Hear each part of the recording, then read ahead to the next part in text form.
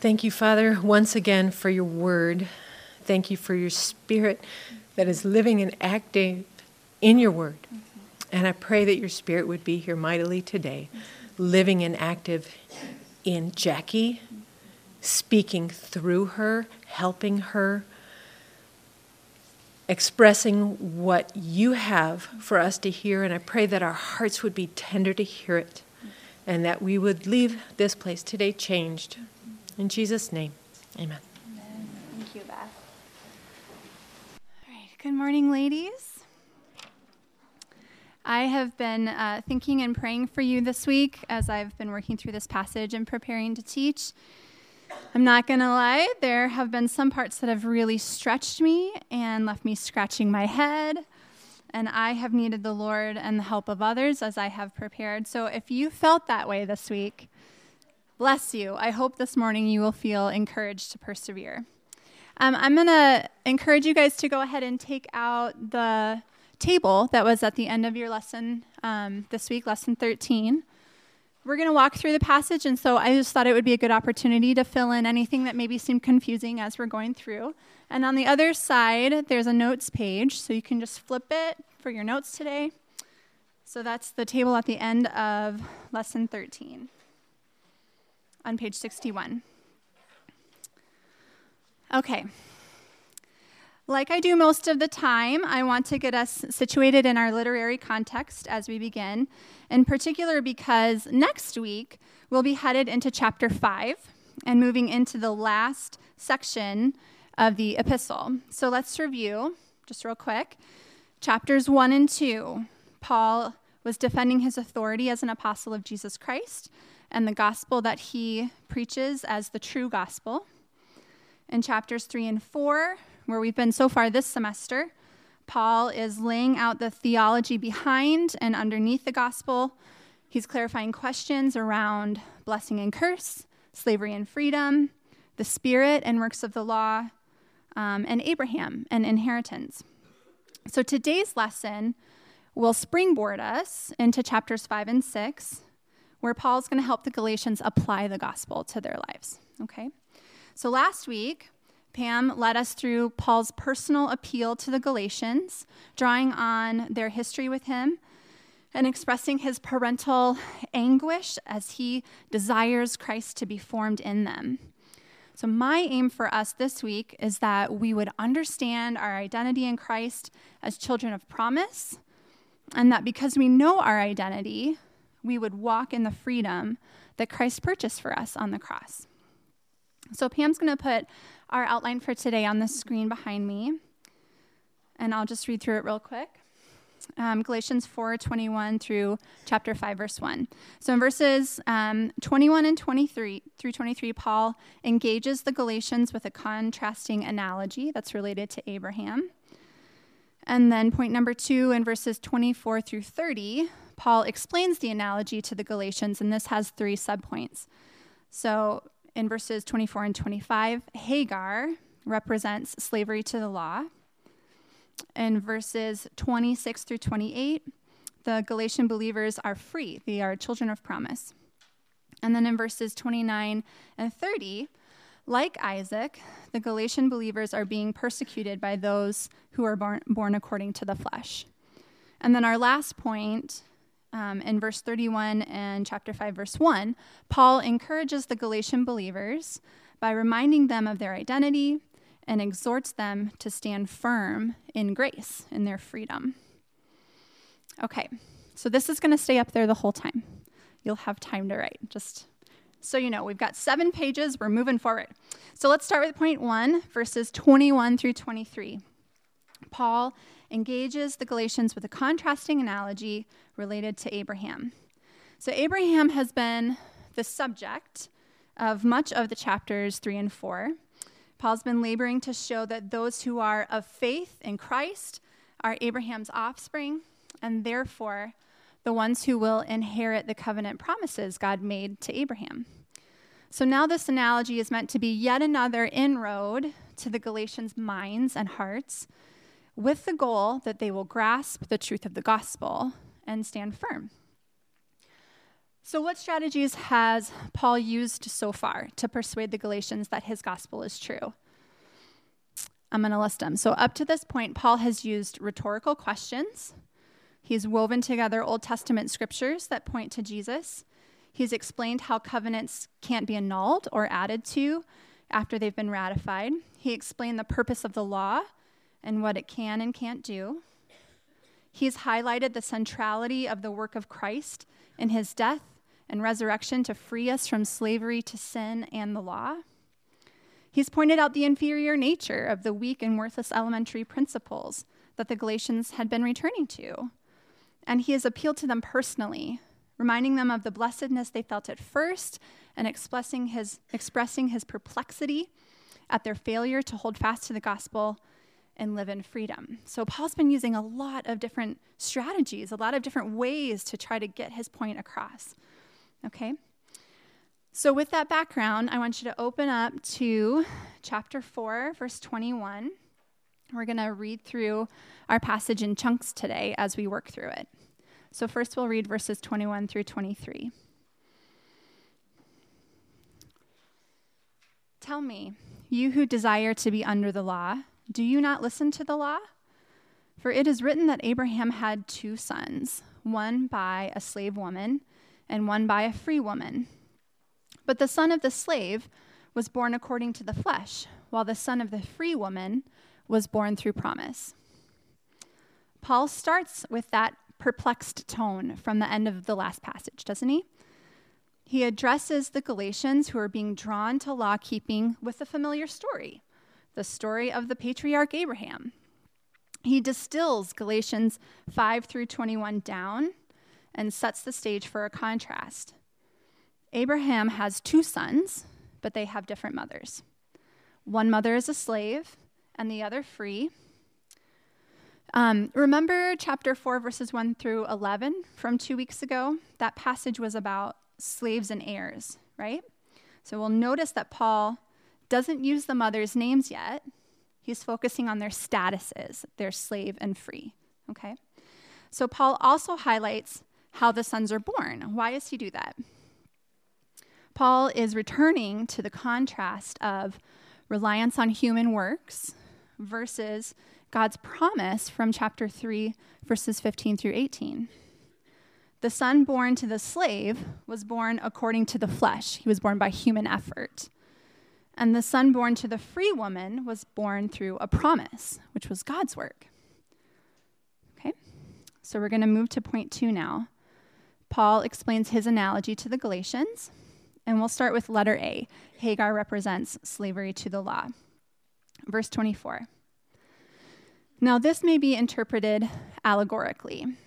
These women are 2 covenants. One is from Mount Sinai, bearing children for slavery. She is Hagar. Now Hagar is Mount Sinai in Arabia.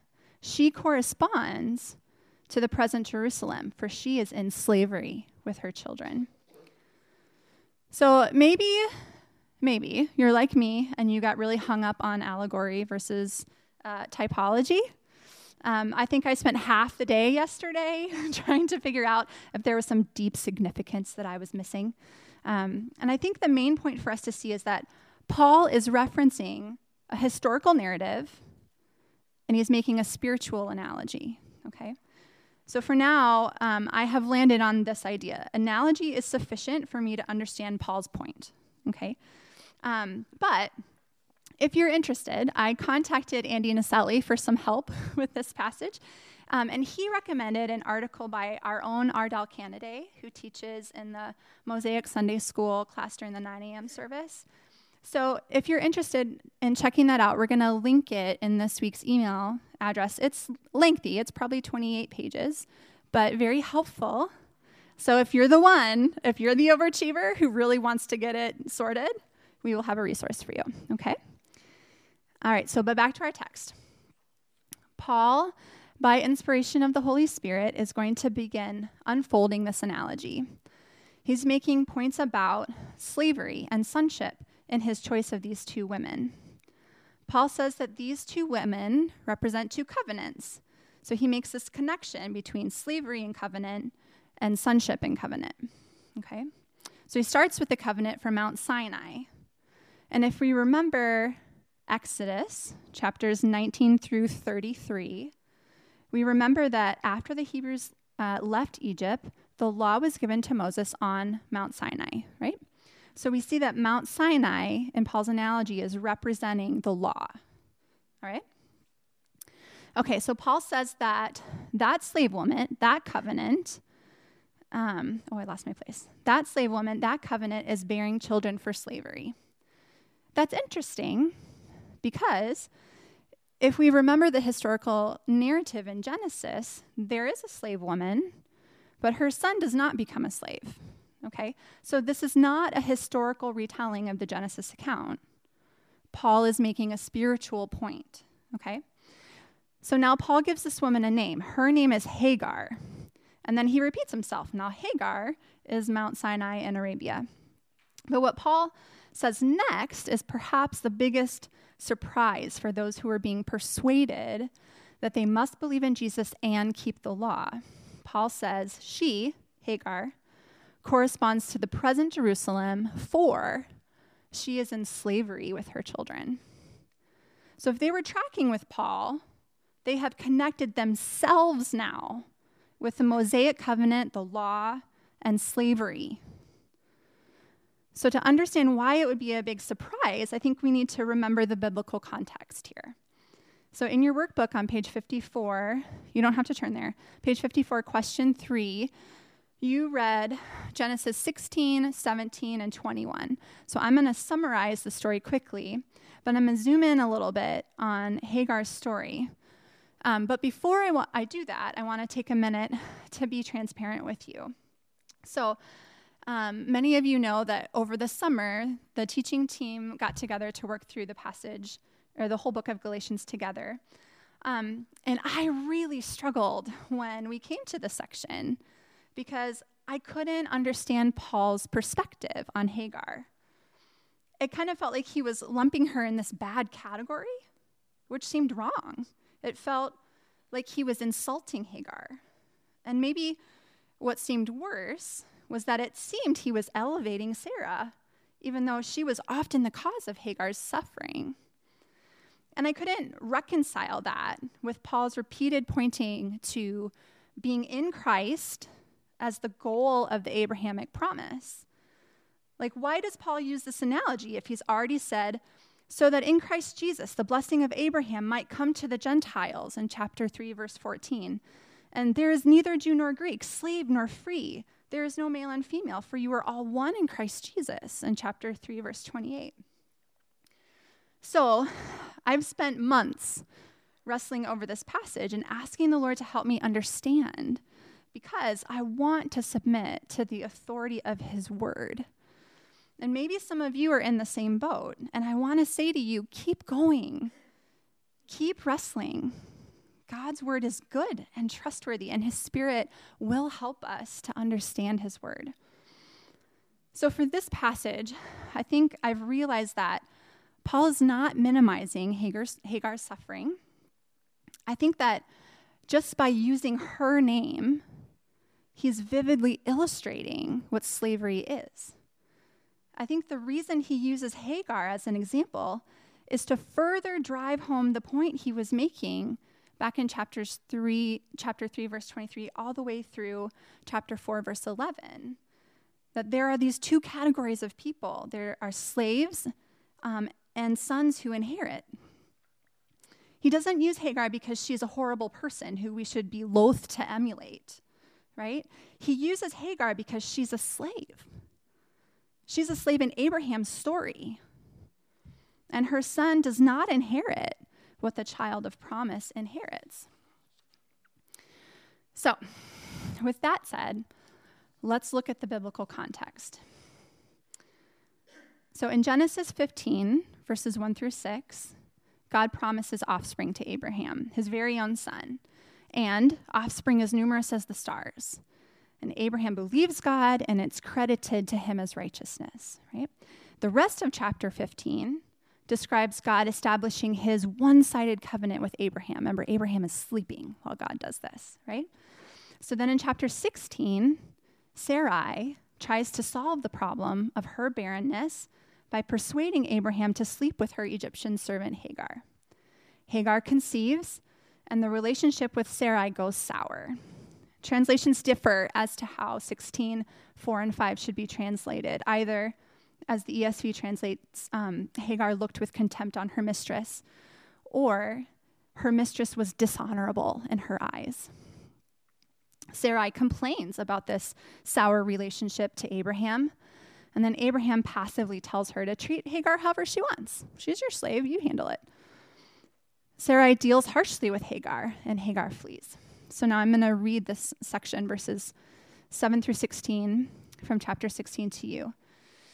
The angel of the Lord, so note that, those of you who remember the book of Joshua, the angel of the Lord appearing to Joshua, the angel of the Lord found her by a spring of water in the wilderness, the spring on the way to Shur.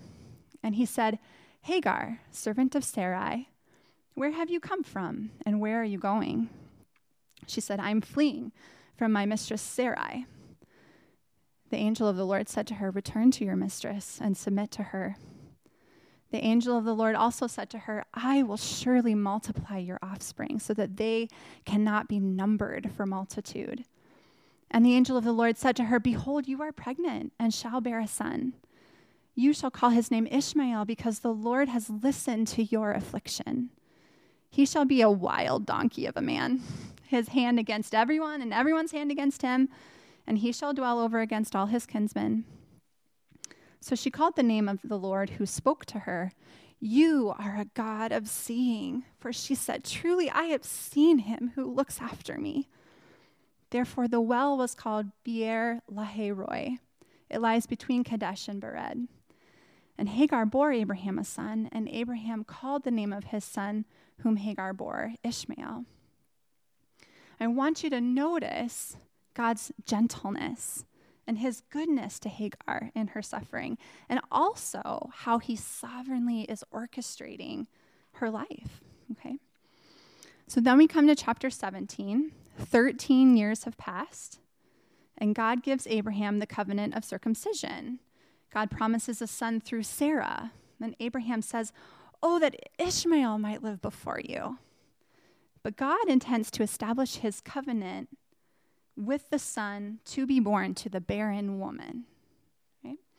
God promises to bless Ishmael, but his covenant will be with Isaac, this child of promise. Okay? So in chapter 21, Isaac is born. A few more years pass. Abraham throws a party when Isaac is weaned, which sounds very reasonable to any of you who have weaned children, that there should be a party when you're done, right? And Sarah sees Ishmael laughing, possibly mocking. We're not really sure from the translation, which I don't know if you have a teenage son. I do. This description rings familiar to me. She tells Abraham to cast out the slave woman with her son. Right? And Abraham doesn't want to. He goes to God, and God tells him to do it because through Isaac your offspring will be named. And God says, I will make a nation of the son of the slave woman also, because he is your offspring. So God gives Abraham some promise that Ishmael is going to be okay. Right? Abraham sends Hagar and Ishmael away with some bread and a skin of water, and they wandered in the wilderness. And then we read in verse 15 through 21.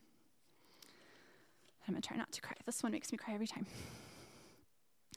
When the water in the skin was gone, she put the child under one of the bushes. And then she went and sat down opposite him a good way off,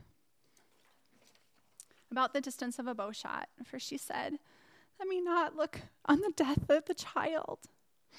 And as she sat opposite him, she lifted up her voice and wept. And God heard the voice of the boy. And the angel of God called to Hagar from heaven and said to her, what troubles you, Hagar? Fear not. For God has heard the voice of the boy where he is. Up, lift up the boy and hold him fast with your hand, for I will make him into a great nation. Then God opened her eyes, and she saw a well of water. And she went and filled the skin with water and gave the boy a drink. And God was with the boy, and he grew up. He lived in the wilderness and became an expert with the bow. He lived in the wilderness of Paran, and his mother took a wife for him from the land of Egypt. So do you see again God's care and provision for Hagar and Ishmael in their suffering? So if you want to read about how God keeps his promises to Hagar and Ishmael, which are not part of our text, read Genesis 25, verses 12 through 18. Okay.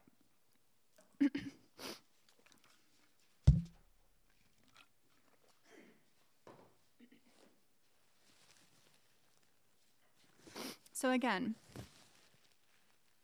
I'm not going to read it. You can read it later. Okay, so again, Paul is focusing on Hagar's status as a slave, not on her whole story, but we can clearly see Hagar's slavery in this narrative, right? Her lack of freedom, her suffering. But how do we see the slavery of the present Jerusalem? So I want us to remember chapter 3, verse 10. For all who rely on works of the law are under a curse, right? And chapter 3, verse 22, the scripture imprisoned everything under sin. So Paul has already been explaining what the present Jerusalem's slavery entails, being under a curse and imprisoned. And when you think about, this was a question in your workbook, when you think about the Judaizers' possible response to being called children of Hagar in slavery, you can almost hear echoes of John 8. Some of you were in our John study last year. So as Jesus argues with the Pharisees during the Feast of Booths about who is a slave to sin and who is free, the Pharisees say, "We are offspring of Abraham and have never been enslaved to anyone. How is it that you say you will become free?" And Jesus answered them, "Truly, truly, I say to you, everyone who practices sin is a slave to sin. The slave does not remain in the house forever. The son remains forever." So I want to encourage you to read through John 8 this week and see the unity of the message of Jesus in this gospel and what Paul is preaching to the Galatians. So Paul's given a shock to the Galatians by telling them they are, in reality, slaves to the law.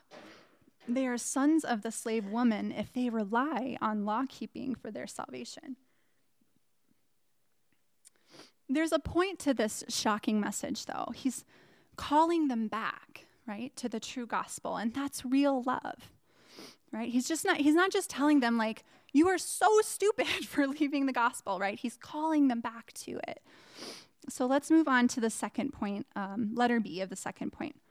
Paul's going to explain to the Galatian believers that they're free and children of promise. So let's read verses 26 through 28. But the Jerusalem above is free, and she is our mother. For it is written, "Rejoice, O barren one who does not bear. Break forth and cry aloud, you who are not in labor. For the children of the desolate one will be more than those of the one who has a husband." Now you, brothers, like Isaac, are children of promise. Now, isn't it interesting that Paul doesn't say, "But Sarah is free and she is our mother," right? The point of this analogy is not genetic descendants.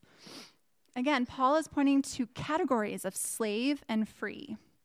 So by referring to the Jerusalem above, Paul's pointing further forward in time to the final consummation, the day when all of God's children have been gathered in, and he will dwell with us forever, and we will experience the full freedom that we have been given in Christ. And Paul also quotes Isaiah 54:1 to reiterate the inclusion of the Gentiles into the children of promise. Like Sarah, the free woman was barren and desolate. And Isaiah prophesies that the children of the desolate one, the Jerusalem above, will be more than those of the one who has a husband. And in this context, we understand that to be Hagar, the one bearing children for slavery. Okay? And then in verse 28, he tells the Galatian believers that they are children of promise, like Isaac. There is a miracle that has happened to make them alive, right? So in case you're doubting which side you fall on, Galatians, Paul makes it extra clear. Like he did in chapter 3, verse 29, if you are Christ's, then you are Abraham's offspring, heirs according to promise. And in chapter 4, verse 7, so you are no longer a slave, but a son. And if a son, then an heir through God. So now we're going to move on to letter C for point 2. Paul is going to finish explaining the analogy to the Galatians by explaining that they will face persecution from those born according to the flesh. So let's read verses 29 and 30. But just as at that time, he who was born according to the flesh persecuted him who was born according to the Spirit, so also it is now. But what does the scripture say? Cast out the slave woman and her son, for the son of the slave woman shall not inherit with the son of the free woman. In this last section of the analogy, Paul gives the Galatian a heads up. Just because you're a child of promise, that does not mean you won't face persecution. The child born according to the Spirit experienced it then, and you can expect to experience it too. Persecution doesn't mean that you're not accurately understanding the gospel. Persecution doesn't mean that the gospel isn't true. So what does Paul tell them to do? He tells them to cast out the slave woman and her son because they won't inherit. So I don't think that Paul is telling the Galatian believers to expel those being persuaded towards Jesus plus law keeping. He's writing to call them back to the true gospel. So kicking them out probably isn't what he had in mind. Rather, I think he's telling them to reject the false gospel that they're starting to believe that they're moving towards. So now we're going to come to point 3 and my aim for us today. Paul encourages the Galatian believers by reminding them of their identity and exhorts them to stand firm in grace and freedom. So let's read our last 2 verses, verse 31 and chapter 5, verse 1, remembering that chapter 5, verse 1 is a transitional verse, and it'll springboard us into next week. Verse 31, so brothers, we are not children of the slave, but of the free woman. For freedom, Christ has set us free.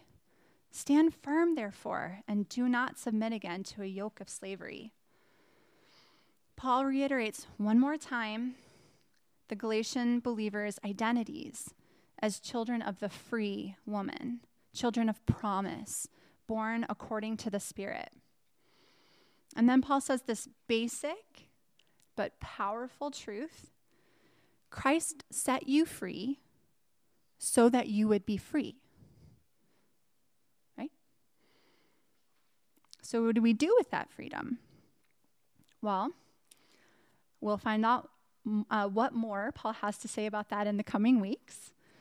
But for starters, we don't turn back to slavery, right? That yoke of slavery doesn't have to look like trying to keep the Mosaic law.